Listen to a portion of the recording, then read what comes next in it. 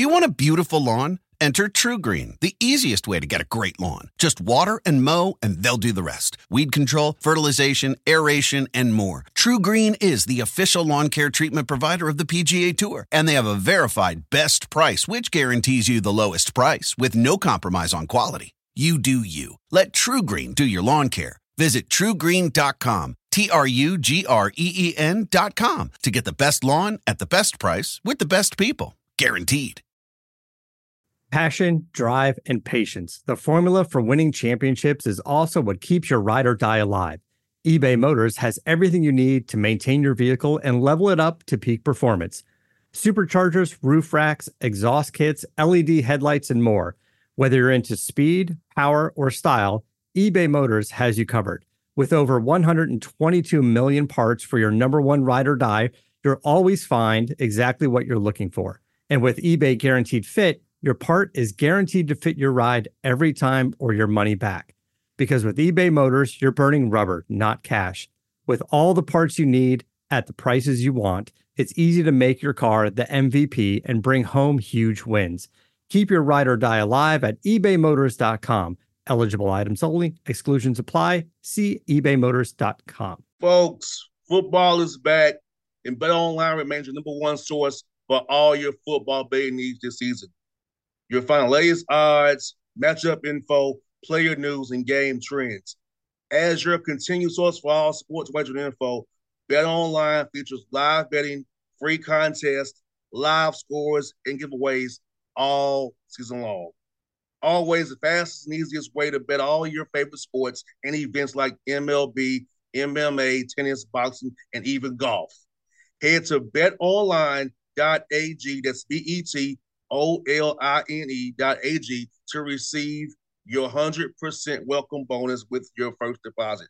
Make sure you use the promo code BELIEVE, that's BLEAV, to receive your rewards. BetOnline, where the game starts, and also BetOnline sponsors the Boss Man Show on your radio.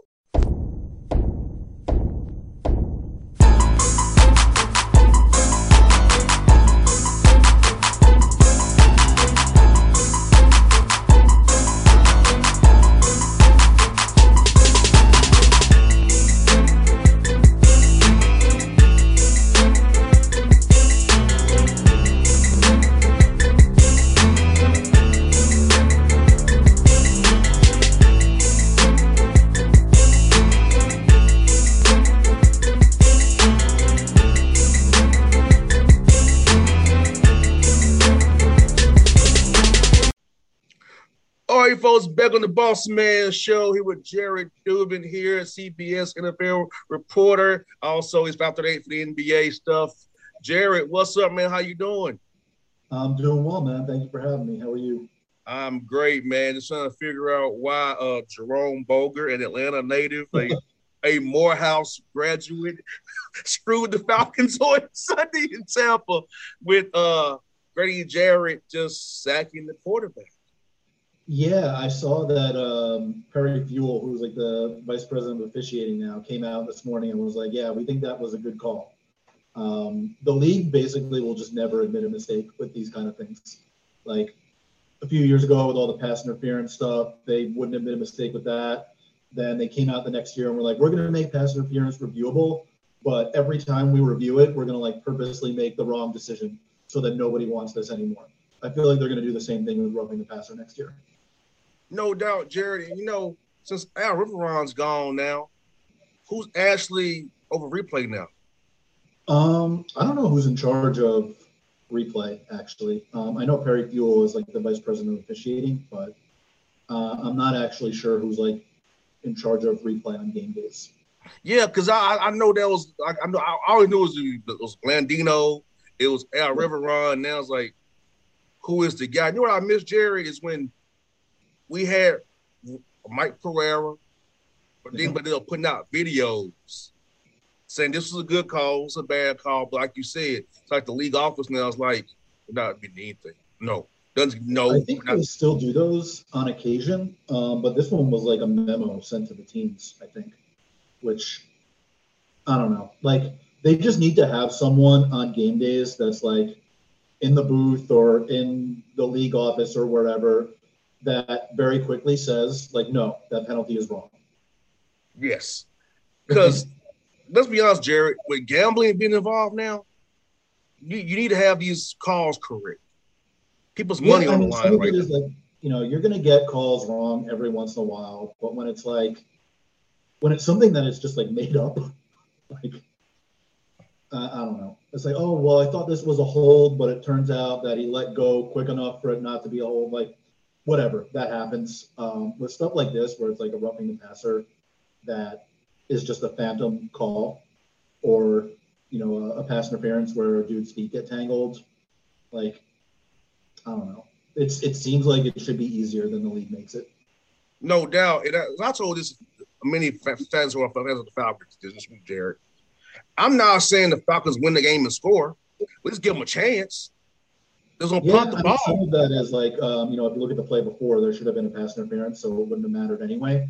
So it's like, I don't like to zero in on one call and say, this team wins or this team gets a chance. Like, for the most part, calls come out in the wash team-wise, even within the context of a specific game.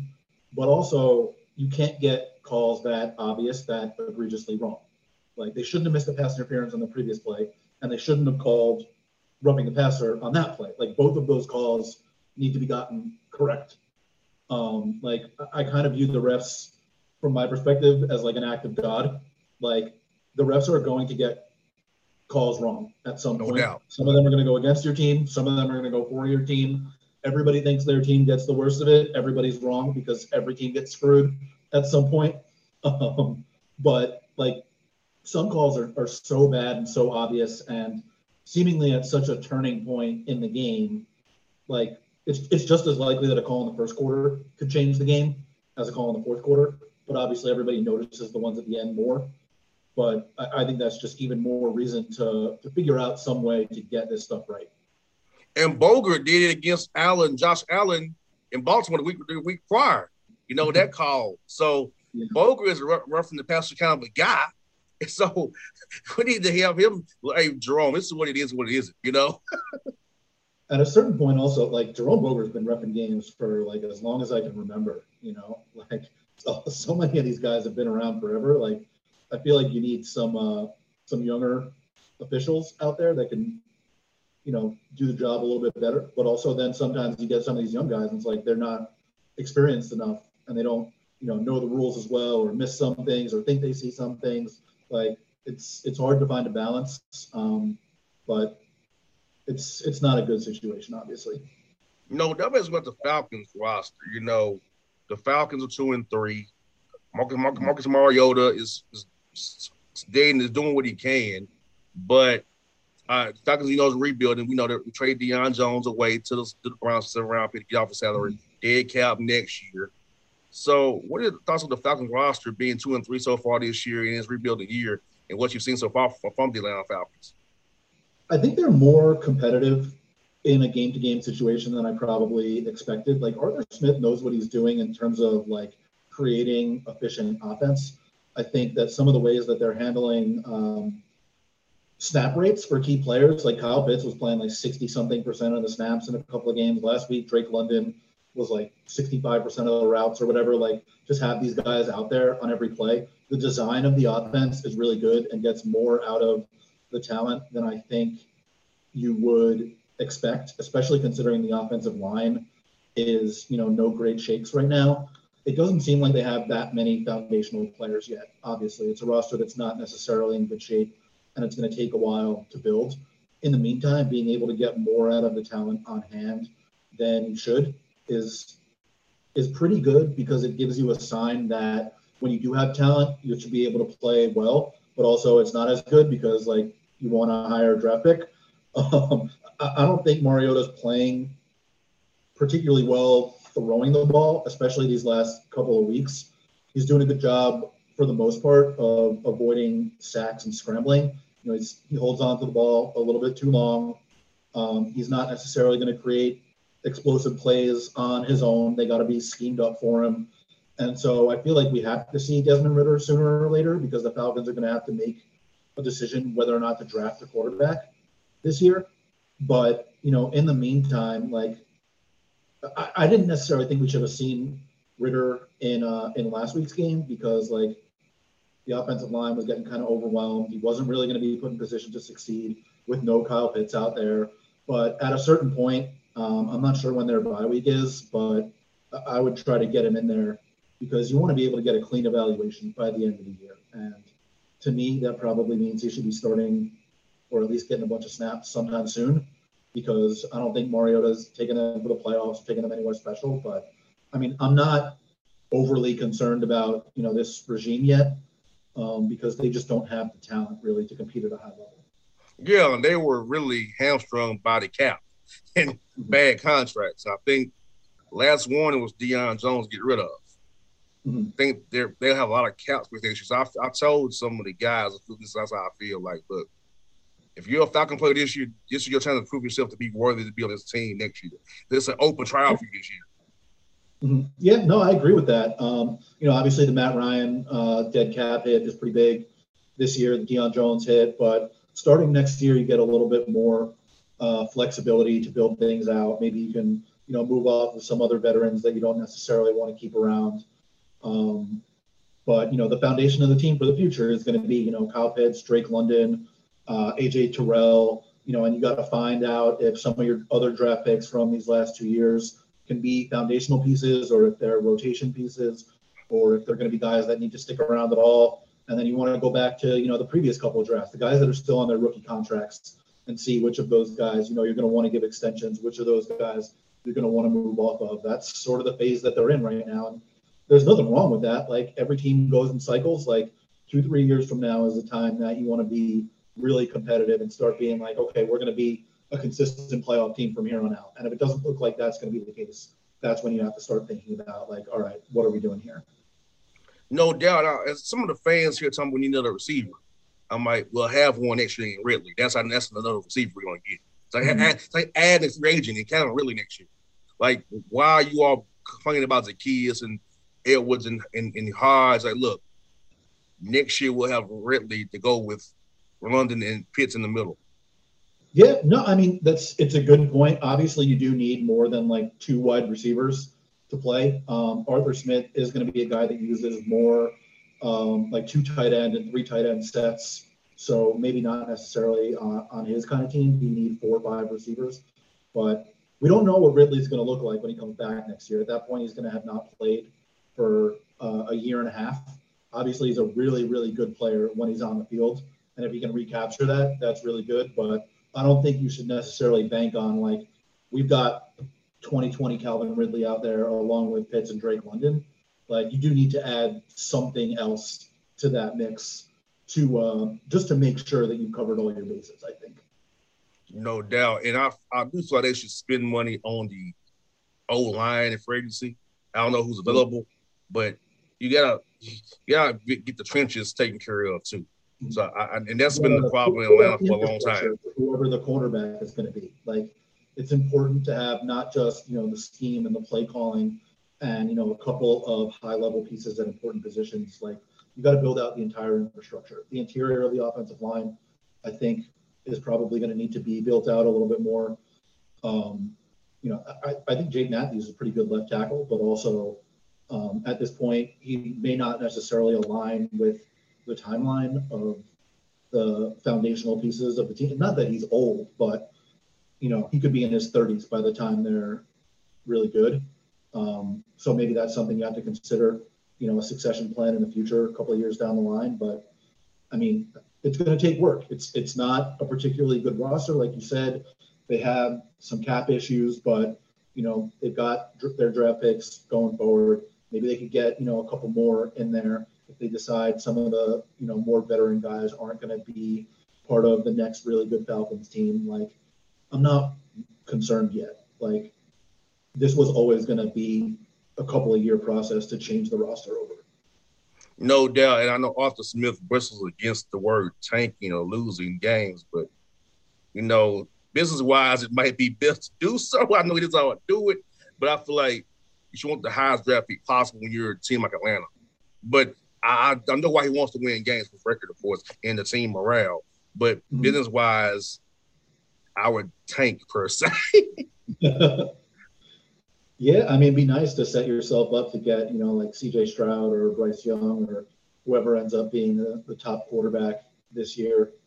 I know that, different people got different opinions. I tend to not watch these guys until the couple months before the draft, just because I don't have the bandwidth for that yet. But, we'll see. I mean, I think they're going to be in pretty decent position. I don't think they're going to have like the 17th pick in the draft or whatever, where they're like in the playoff conversation until the end of the season. I think it's more likely to be, like around 6 to 10 range, 6 to 12 range, whatever it is. Just seems like the quality of the roster is not high enough for them to be picking lower than that. And it's not the best position to be in. You want to be at like number 1 or number 2 if you're going to get a quarterback. But also, there's some other guys out there, or maybe you could try to move up, or, we'll see what happens. But I feel okay about what they've been doing so far. Like they've landed, I think, in the last 3 drafts, 3 like high quality players in the first round that are going to be foundational players for them. So that's a good sign. Just with the NFC South to be so down with Carolina being this bad, of course, firing Matt Rule this week. The Saints 2-3 as well. Do you expect the South to be down the way it is with 3 teams, with two teams 2-3, and the Panthers 1-4, and the Bucks kind of not playing as well as they could either? Yeah, I mean, I was not nearly as high as other people on the Saints this year. I just didn't see it with Sean Payton leaving and with Jameis Winston being the quarterback and that defense getting a little bit older. So I'm not necessarily surprised that it looks like the Bucks and then everyone else again. I'm somewhat surprised that the Bucks haven't been that good yet, but I think you can attribute almost all of that to their injuries in the first few weeks of the season. I think we've seen the last 2 weeks that they're going to look much better when they have, like Mike Evans, Chris Godwin, all these guys back on the field. Yeah, Julio Jones is back to, being injured, not practicing. Man. Like, I just want to see that dude play again. Like, he's so good, but just can't stay out there.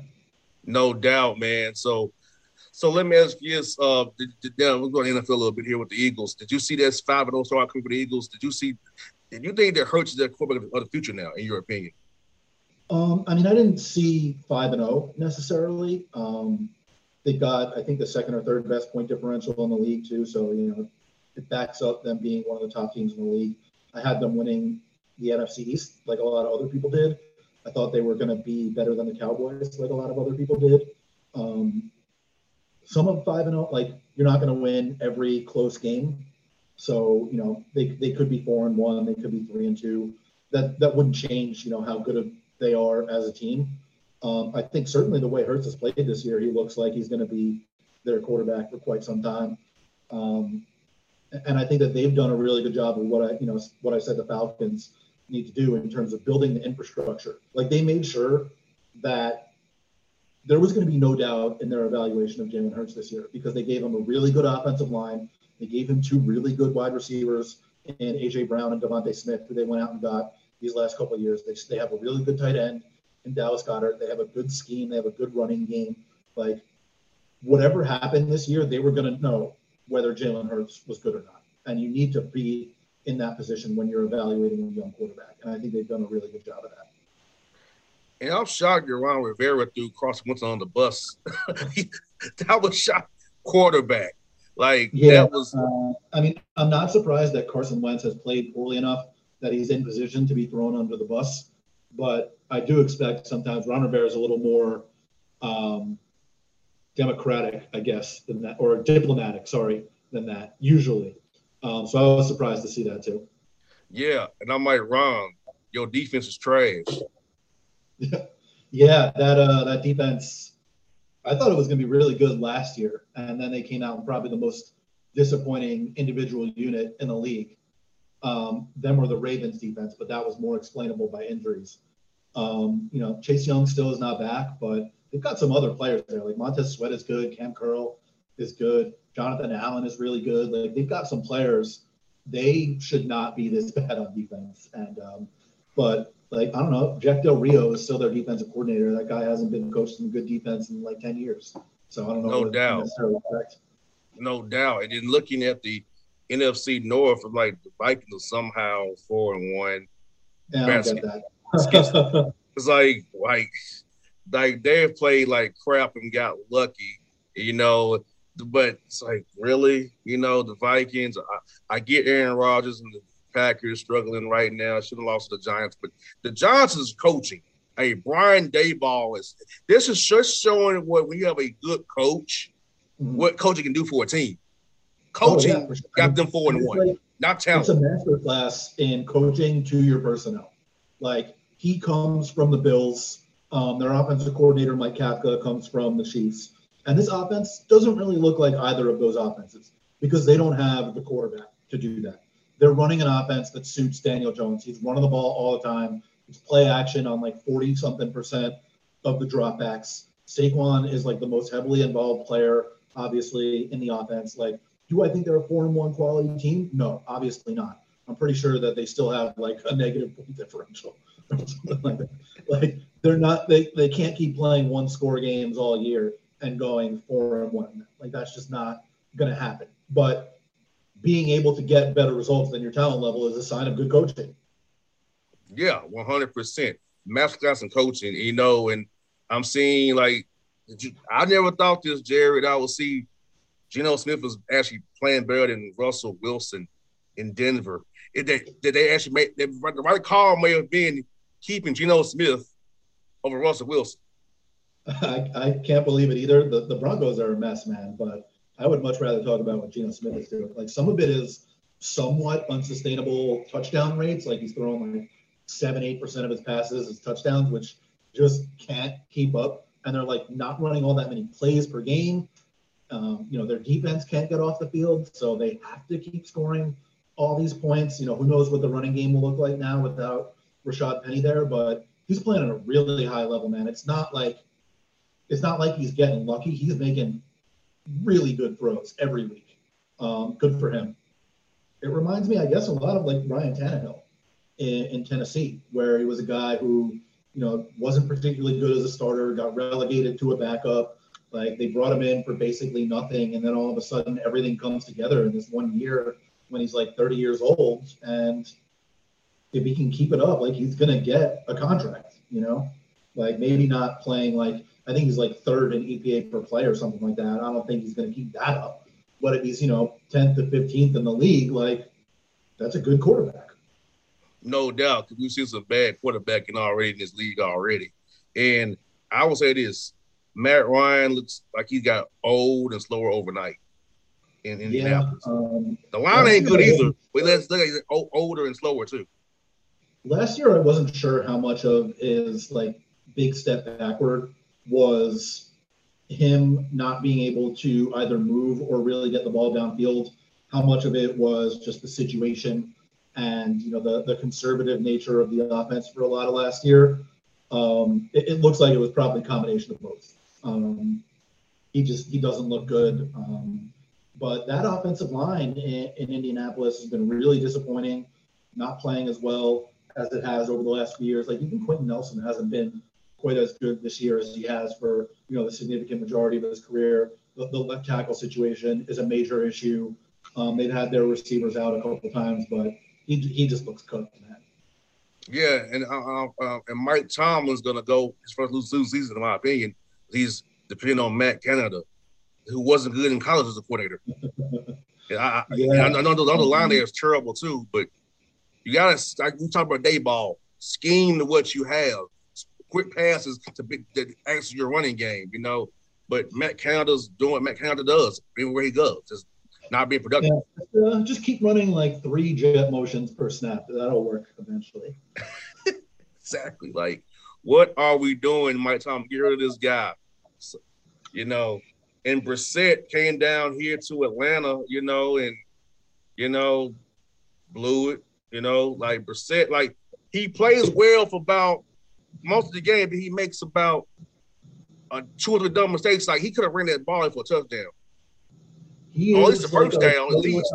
Backup quarterback. Like, if you need somebody to fill in for a game or two, you feel really good about him.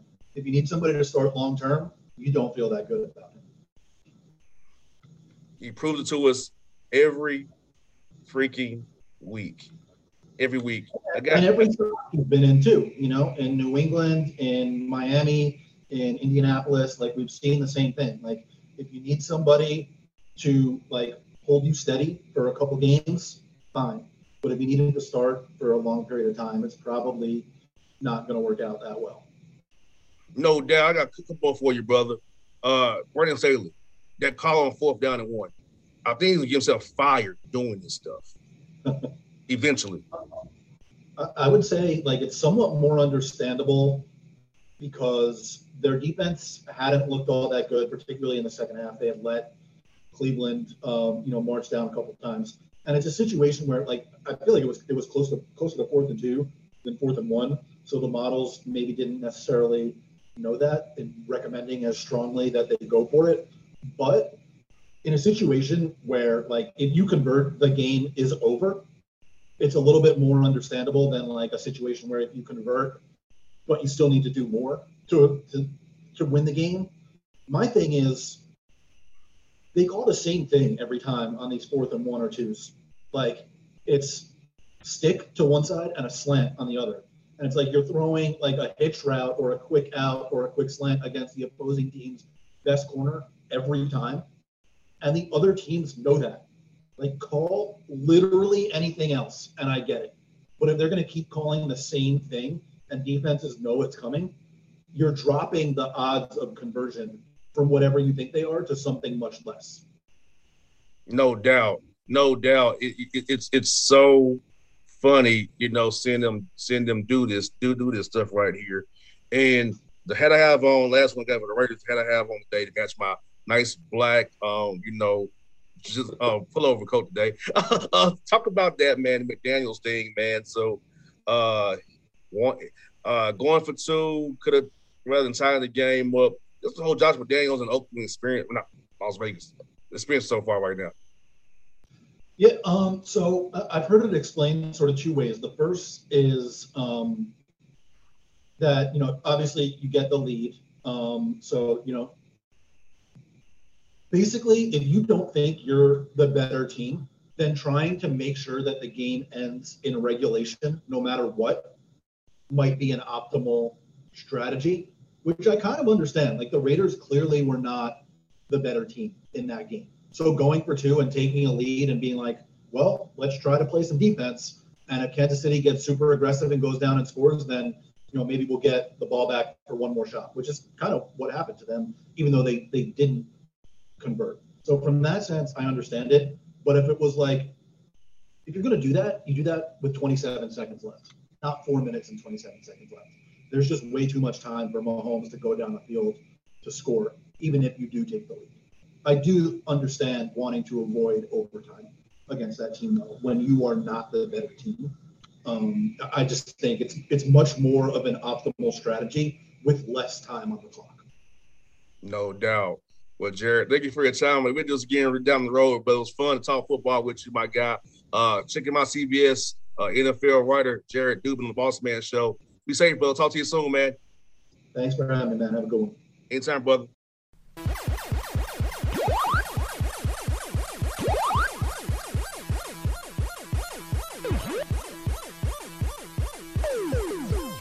Folks, football is back, and BetOnline remains your number 1 source for all your football betting needs this season.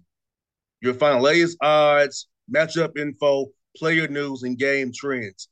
As your continued source for all sports wagering info, BetOnline features live betting, free contests, live scores, and giveaways all season long. Always the fastest and easiest way to bet all your favorite sports and events like MLB, MMA, tennis, boxing, and even golf. Head to betonline.ag, that's BETOLINE.ag, to receive your 100% welcome bonus with your first deposit. Make sure you use the promo code BELIEVE, that's BLEAV, to receive your rewards. BetOnline, where the game starts, and also BetOnline sponsors the Boss Man Show on your radio. For the ones who work hard to ensure their crew can always go the extra mile, and the ones who get in early so everyone can go home on time, there's Grainger, offering professional-grade supplies backed by product experts so you can quickly and easily find what you need. Plus, you can count on access to a committed team ready to go the extra mile for you. Call, click Grainger.com, or just stop by. Grainger, for the ones who get it done.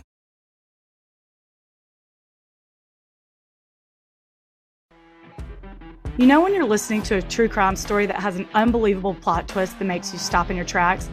That's what our podcast, People Are the Worst, brings you with each episode. I'm Rachel. And I'm Rebecca. We're identical twins who love true crime cases that make you say, didn't see that coming, and we hate the people responsible for them. Listen to People Are the Worst now on Apple, Spotify, or wherever you get your podcasts.